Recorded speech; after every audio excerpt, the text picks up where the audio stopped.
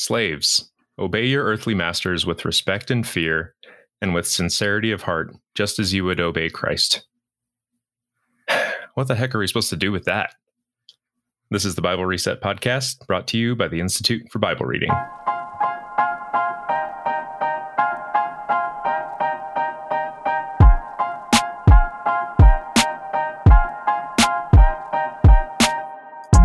Welcome to the show. I'm Alex Goodwin, joined by Glenn Powell. Our friend Paul is on vacation this week, watching golf or something like that. So the two of us are going to tackle something that we learned about relatively recently called the redemptive movement hermeneutic, and unpack specifically how it relates to the thorny issue of slavery in the Bible. Glenn, can you share a little bit of the backstory about how we learned about this idea? Yeah, it's really interesting how these ideas come to us, just to show how important it is to be in a community, including a community of scholars. I think of the scholarly community, the academic community in Christianity is one part of the body that we need to listen to. They serve a specific function. So one of the things the Institute does is have conversations with scholars, small, intimate gatherings, where we set the table with a particular issue. And then the Institute folks sit back and listen to the scholars discuss this, and we learn so much from them. Helps us all, I think, to read and live the Bible well. So at one of these events, David Fitch from Northern Seminary was with us. And I think this whole event was talking about how does the story in the Bible work? And then David stood up and kind of asked the group, which is like 15 to 20 top biblical scholars. And he just says, okay, does anybody think that William Webb's idea of the redemptive movement hermeneutic doesn't work? Like, anybody have a problem or a major issue with that? And so he's kind of challenging the group to just say, is this a good thing for us or not? And I remember thinking, wait, what? Who is William Webb and what's the redemptive movement hermeneutic? I had never heard of this, right? And I try to read a lot and do things, and I thought, wow, this is why we do these events, because even in an offhand comment that we didn't even know enough to ask for, we learned something really important. And so we're going to try to unpack that today. Yeah. So we left that conference. Obviously, I think we probably got on Amazon, like on our phones or something, right? And started looking up William Webb and the redemptive movement hermeneutic. And he's got a couple of books specifically addressing some things through this idea. But I actually think it would be helpful to set the stage for our conversation with a different book by historian Mark Noll. And he has this just really interesting book about the slavery debates in the Civil War period, where he kind of gets into the intense theological battles going on between pro-slave Christians and abolitionist Christians. Can you kind of unpack that book a little bit? Yeah, it's a great example. He has one chapter in that book, The Civil War as a Theological Crisis, in which he looks at the Bible specifically. And he says, look, there were two sides, both of them Christian, both of them claiming the support of the Bible. And so the abolitionists insisted that Scripture clearly runs counter to the gospel, the lifting up and the salvation of people in God's world and people being made in God's image. This is incompatible with the gospel. But the pro-slavery side actually had way more Bible verses on their side. So if your strategy for understanding what is a biblical position on something is let's count verses and add them up, and that's what the biblical position is, then you're in the uncomfortable position of saying the Bible seems to support slavery. And that's what the pro-slavery people were doing.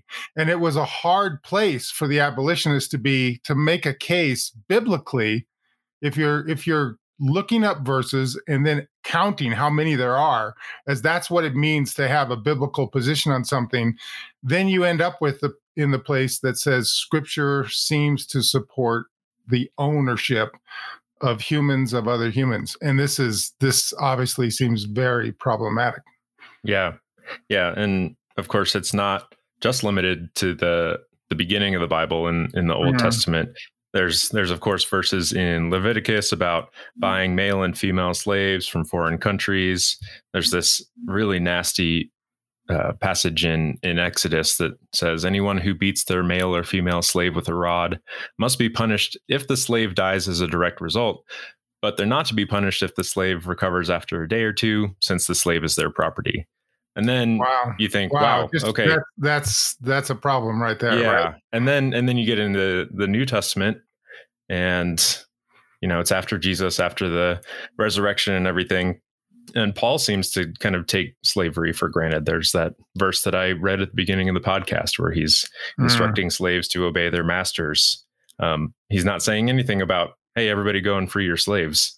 So it's a thorny thing to work through if you're just piling up verses. Yeah, and especially for the Bible Reset podcast, where we've made a big deal out of reading through the Jesus lens, right? So you get the New Testament letters after Jesus, after the arrival of the inauguration of the kingdom of God, the reign of God on earth, and they're still assuming that slavery is good and just giving instructions kind of for how to run the relationship of slave and master.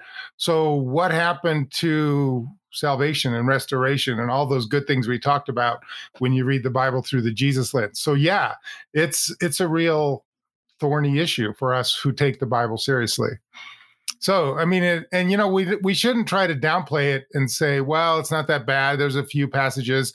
I mean, these are seriously problematic positions. Number one, humans are property. I mean, that passage you just read from Exodus, because the slave is your property, you have the right to do harm to them, right? And the penalty only comes if they die, but not if they're beaten to within an inch of their life and they can stand up in 2 days. Right. There were penalties for hurting or killing slaves, but they were way less than penalties for hurting or killing other people. So a different valuation of human life. Israelite slaves were released every 7 years, but foreign slaves were not. So the year of release provision in Leviticus did not apply to them. And then, of course, we see slaves even being used to produce offspring for owners who were infertile and couldn't have children through their own wives. So clearly, the slave framework, the specific passages of slavery in the Bible are not easily dismissed. And this is something, of course, that we see people who are against Christianity, people who are against the Bible specifically, often go to these passages. They love to read them and quote them and say, wow, awesome book. This is just what our culture needs, is more of a book like this. And they'll read one of these slave passages. Yeah. I think we've all seen pictures of the billboards put up by, the atheist group of New York City or whatever that kind of shoves the whole Bible away by citing some verses from Leviticus and just showing, look how ridiculous this whole book is, how backwards it is and that sort of thing. And so one of the things I just wanted to add, Alex, there is, I think, Christians, we squirm when we read these. We feel uncomfortable, and rightly so. Yeah. One of the coping mechanisms that people will sometimes try is to say, okay, let's just lose the slave master language. And every time you read that in the Bible, just kind of think employer-employee relationship, as if that takes care of everything. Like, employees, obey your employer, kind of do what they say, be a good, loyal, obedient employee. Right? Because that's the equivalent in the ancient world of what we have today. But that doesn't really work. It doesn't quite work across the board, right? Like employers, you can beat your employees within an inch of their life with a rod, but if they recover in a couple of days, then that's why you have your health insurance plan for your employees. I may have been tempted once or twice to beat my employer within an inch of their lives, but luckily I didn't. Yeah, exactly. And, before I came across this whole idea of redemptive movement and that sort of thing, one of the things that I learned that I tried to use to cope with it was just some of the conditions of slavery in the ancient world and how it, in some ways that they differed from the African slavery that we're more familiar with in America and in the West and that sort of thing, about how at times slaves could have more rights or have high status as right. That's true. Leaders or managers, I guess, of an estate or that sort of thing. But it really felt kind of thin, I guess. Yep.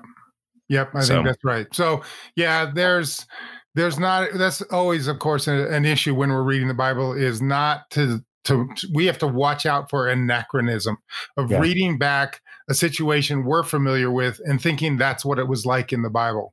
And always trying to just say, no, what was it like in the Bible's own world? Because that's the world it was born to, right within, and it spoke to. Yeah. All right. So if you're just piling up verses, things look pretty grim, I would say, for the Bible's view on slavery. And like I said earlier, for a lot of people, this is one of those things that's just kind of a deal breaker, right? If the Bible supports slavery, then it's a no-go across the board for me. How do you think the redemptive movement can help address this in a more holistic way?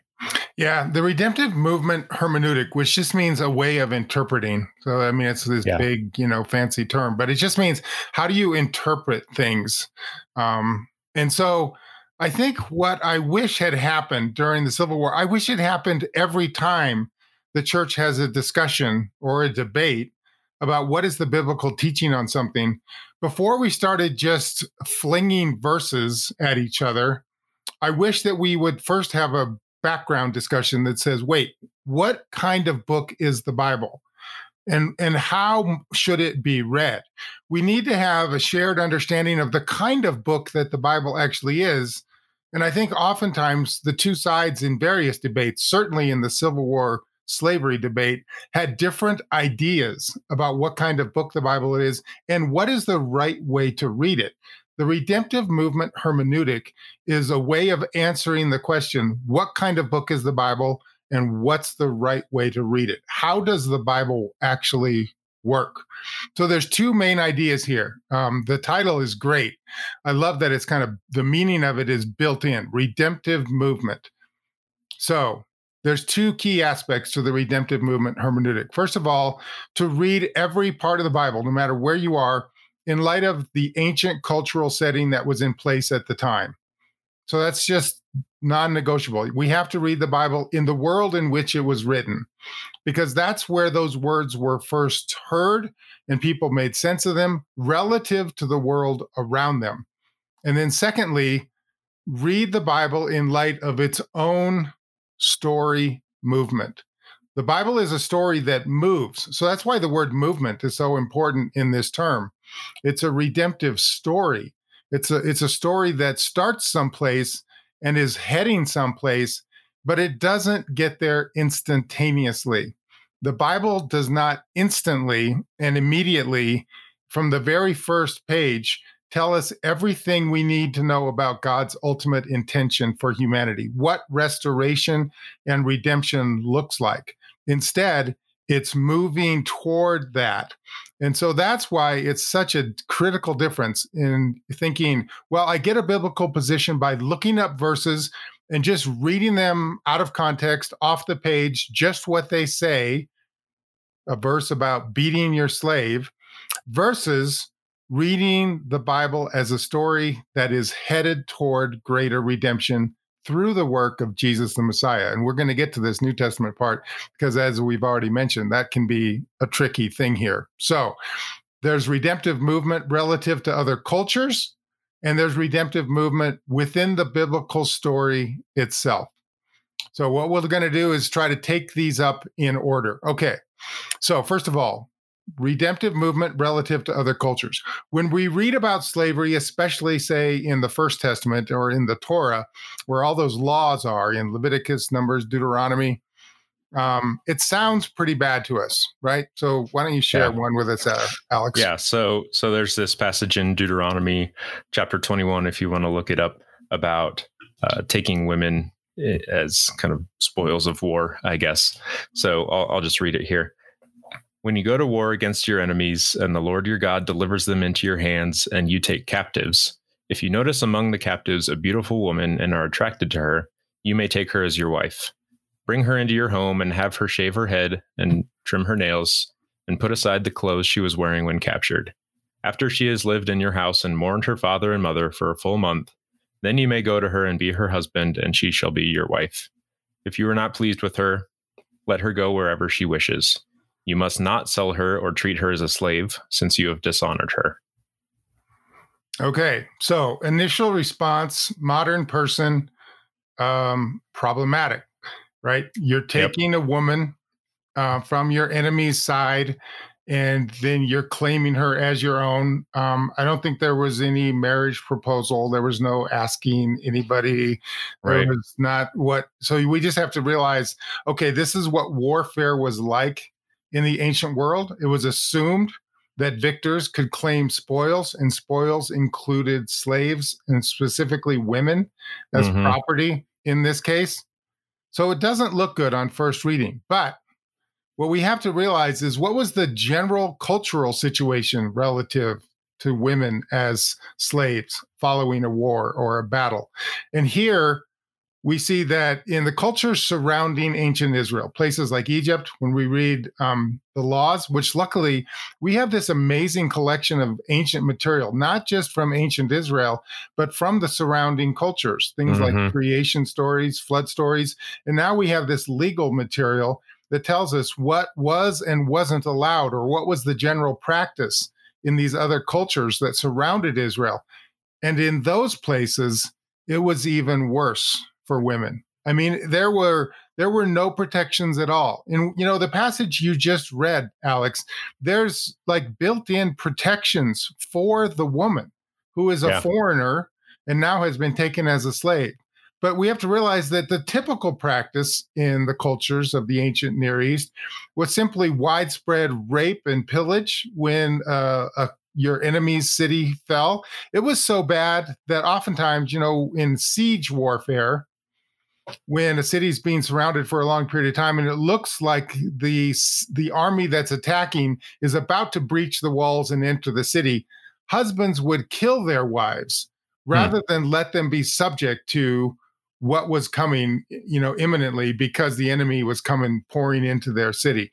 Right. And so it just tells you that the general practice was there were no rights or protections whatsoever for women in that battle scene. And so the Bible, while the general premise is problematic for us as modern people, not just modern Christians, just as modern people, the Bible is actually starting to build in protections. And so relative to the cultures around Israel, the Bible is already introducing redemptive movement.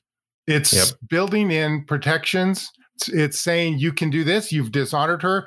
You can't just have sexual relations with her immediately. You have to give her time, actually, to adjust to her new situation.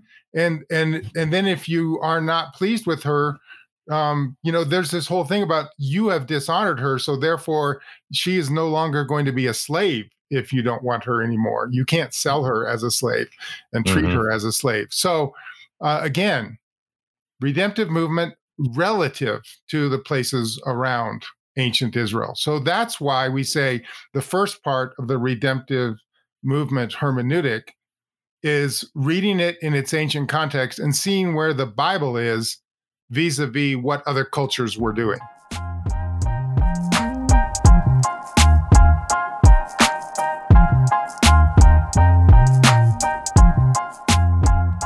And shortly after that, in Deuteronomy, there's another quick passage there about runaway slaves and what to do if one comes to you. So it says, if a slave has taken refuge with you, do not hand them over to their master. Let them live among you wherever they like and in whatever town they choose. Do not oppress them. Wow. Okay. Runaway slaves. And now, you've already told us about the one about beating slaves. So we know the problematic nature. But here we have one, again, relative to the other cultures, the Bible has significant redemptive movement.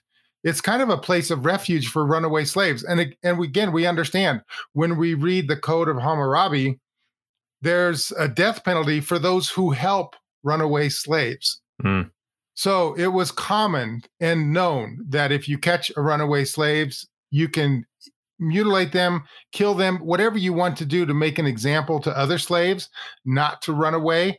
So it was a very serious problem in the ancient world if your slave ran away, and you were allowed to do absolutely anything. There were no limits on what you could do to a runaway slave. Oftentimes, they would be mutilated so that, and a visible bodily mutilation, so the other slaves would continually see it and be reminded of what happens if they try to run away. So They're trying to protect their slave owning. The slave owners are protecting the situation, the arrangement that they have going there. And then here comes the Bible saying, no, if runaway slaves come into your territory, protect them.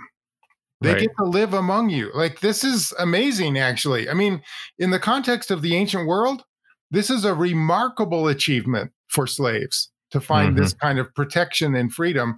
And that's an equal part of the regulations in the Bible. So you have, these things that are admittedly very problematic, but here you have one that is a significant movement toward a better situation for slaves compared to what there's no other cultures that we know of that has anything like that in its regulations. Yeah. Yeah. It's so helpful. And I'm sure there's a similar thing going on there with the passage about beating slaves, right? Where I'm sure in other ancient cultures, slaves were treated basically like you treat an inanimate object. Like, just do what you want with them, kind of no consequences for the owner. If they die, they die after you beat them. That's, you lost a slave, but that's your deal. Indeed. And it's nobody else's business what you do with your slave, like at any level. Right. And so even that very disturbing sounding passages in Exodus about beating slaves, even there's redemptive movement. There's compared to another culture, there's a limit to what you can do there. And God is, I think, implanting the idea that will grow into something bigger and even better. But compared to other cultures, you couldn't just do absolutely whatever you wanted to do with a slave. You had to recognize some level of dignity and humanity within them. And that's why there's regulations that put limits on slave owners, which is a new thing. Yeah. It's hard for us. We're all the way over here. I know our listeners can't, see my hand gestures, but we're several thousand years down the road saying, oh my gosh, this is barbaric, but it's kind of a hermeneutic or a, God's taking baby steps in some ways with his people. So that leads us a little bit into the second part of the redemptive movement hermeneutic. We've covered how some of the commands, especially in the Old Testament, relate to the cultures around Israel. But then there's this movement within the Bible story itself. Can you unpack that a bit?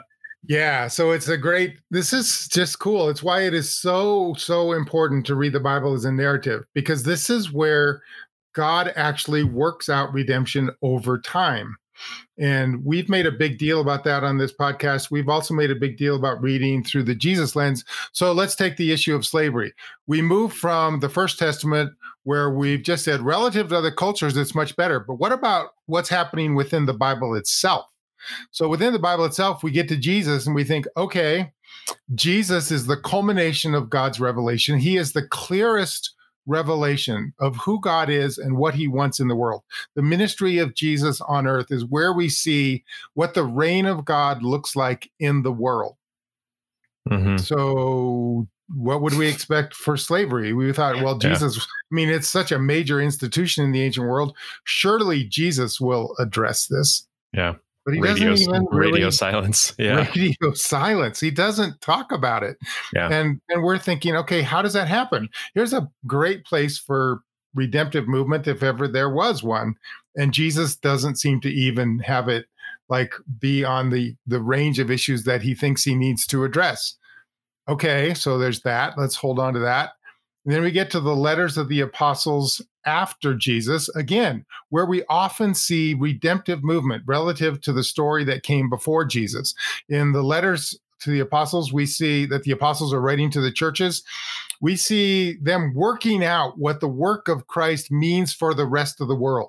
That's what the apostolic letters in the New Testament are all about. What does the work of Jesus, the accomplishment of Jesus on the cross, in the resurrection, the ascension, what does that mean for the rest of humanity? So again, a place you would expect to see this worked out and moving toward God's full restoration, God's full intention for humanity. And we see them again assuming slavery. And this again feels problematic. Yes, they're addressed as fellow believers, those household codes that we find in Paul's letters, Colossians, and other books, telling the different members of a household how they should behave in relationship with each other, parents, children, slave, master. That slavery institution is still in there. And we're thinking, okay, the Bible isn't really making any progress on the slavery issue.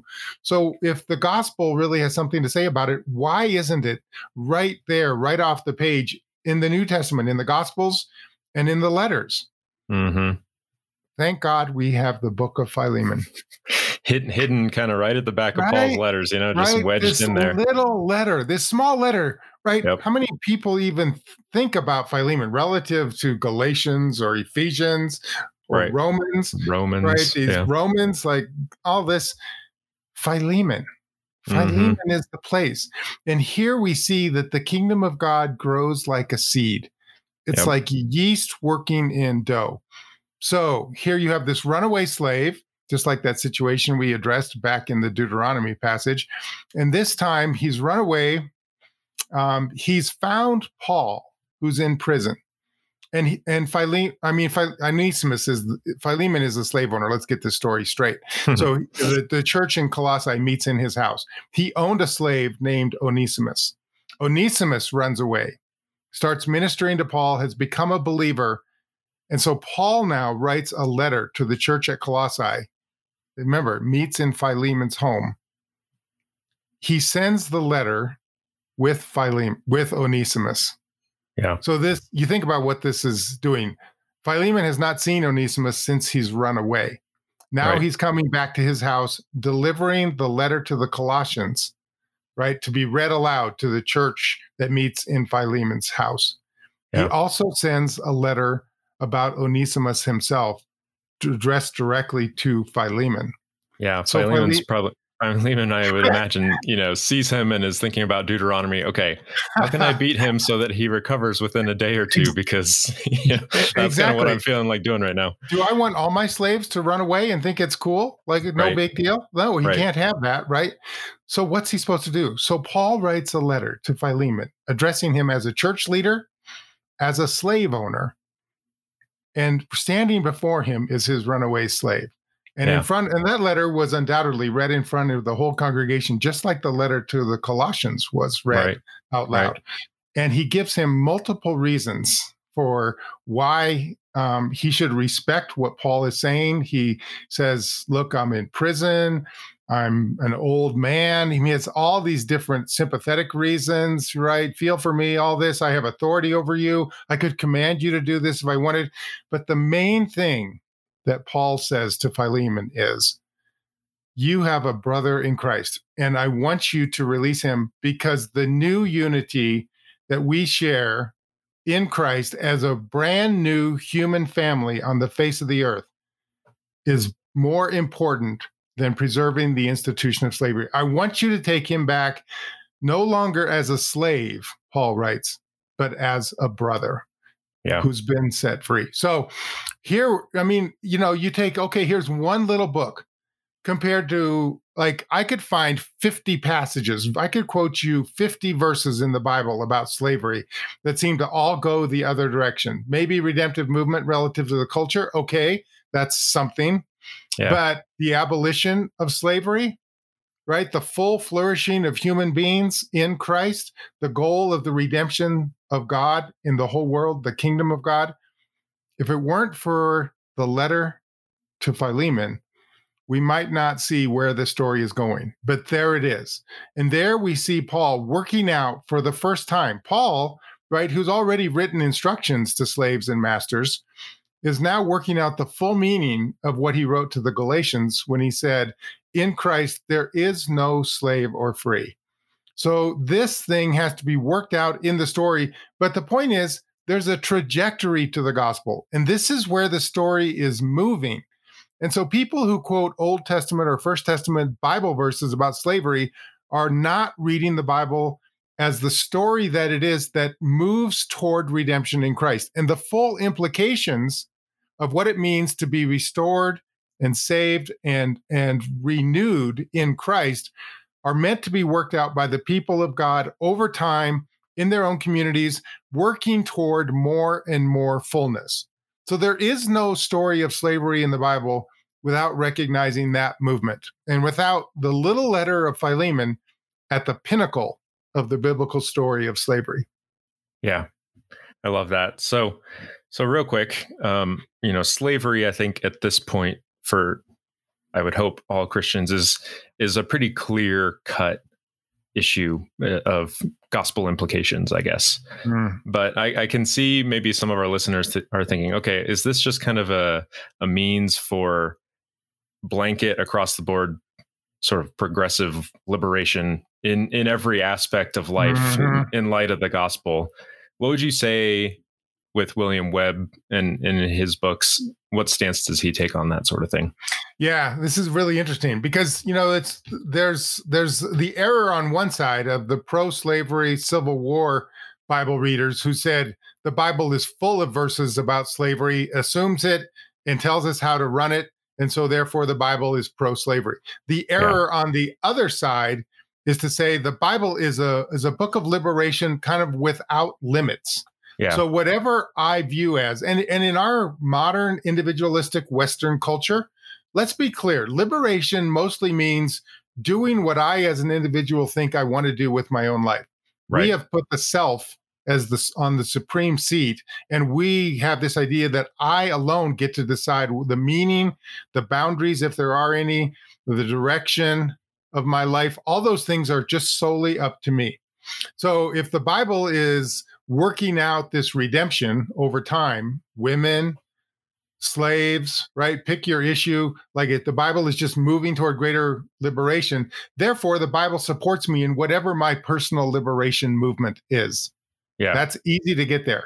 But so let's say I actually was in a debate once at a local college on the issue of marriage. And so I said, so if I want to marry two women and an 11-year-old girl, and that's my desire as a person, and I have people who are willing to enter into this arrangement, does the Bible support that? Does society support that? Do we think that I can personally define liberation however I want to and say the redemptive movement hermeneutic of the Bible supports this because the Bible is always looking for more liberation?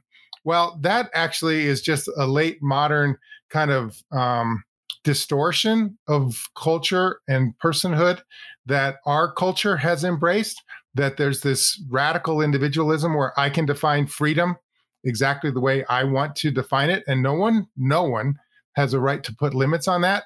And then I like to sometimes, some people like to call in the Bible for support by advocating something like the redemptive movement hermeneutic, but it's a distortion of it because the fact is the Bible is looking for a restoration of what God's full intentions for humanity are. And there are still going to be limits and protections, guidance and frameworks that put us in the right place for human flourishing rather than my individualistic, I will define what human flourishing is for me, and I can enter into and create whatever relationships, arrangements I want to create. And so we have to guard against the idea on the other side that it's just pure liberation of any sort defined by anybody, but versus the kind of real redemption and restoration that the Bible is working us toward. Today, we talked about slavery. It would take a whole nother session to talk about some of the other issues that people use this for, but you get the idea. The Bible is a story movement, right? Toward redemption, toward restoration, toward healing, toward human thriving. Yep. And that's how to read the Bible. Yeah. I think you mentioned earlier Webb's book, Slaves, Women, and Homosexuals. He kind of tackles each of those themes and traces them throughout the Bible's narrative. And we covered slaves today, and he talks about those other two, which I would say are continually talked about today. The role of women in church, indeed. Sexuality issues, that sort of thing. But I think the framing of the argument is better with the redemptive movement hermeneutic rather than just lobbing verses back and forth at each other. Yes, so, and well, go ahead. I was just going to say, like, you can maybe take issue with where he lands on some of the issues in those books, but I feel like the framing of the argument is just better than it typically is framed. Yes, I mean, the adopting this hermeneutic, this way of reading the Bible as redemptive movement, doesn't remove the need to actually look at passages and have a discussion. Right. It does. But like you say, it's a framework, and it's so much better than you see so often. People just don't know what else to do. So they look up a few verses and they think if I quote a Bible verse or 5 of them, that settles the issue. Well, what we've learned today is that does not settle the issue. You have to, we absolutely have to get to a place where we have the background discussion first. What kind of book is the Bible? Yep. How do we read it? How does it do its work? And then we can start talking about specific Bible passages. Yep. It just sets up such a better conversation that I hope people can start having in some of these Christian thought leader conferences and stuff where they're tackling thorny issues. I just think it can be done probably so much better than it has been. So, okay, great. Well, that's going to do it for us this time. We hope that you'll check out the Redemptive Movement hermeneutic for yourselves and let us know what you think about it. I'll link to William Webb's books down below in the show notes. If you've enjoyed the Bible Reset podcast, we'd appreciate if you considered joining Changemakers, which is our group of monthly supporters that help us continue our work at the Institute for Bible Reading. We've always thought of ourselves as kind of a grassroots movement leader meant to help self-professed regular folks who love Jesus and want to love reading scripture as well. So if our work, whether on this podcast or through Immerse, has helped you in your Bible reading journey, we'd love to welcome you into the Changemakers community. And you can learn more at instituteforbiblereading.org/changemakers. Thanks so much for listening. We'll see you on the next one.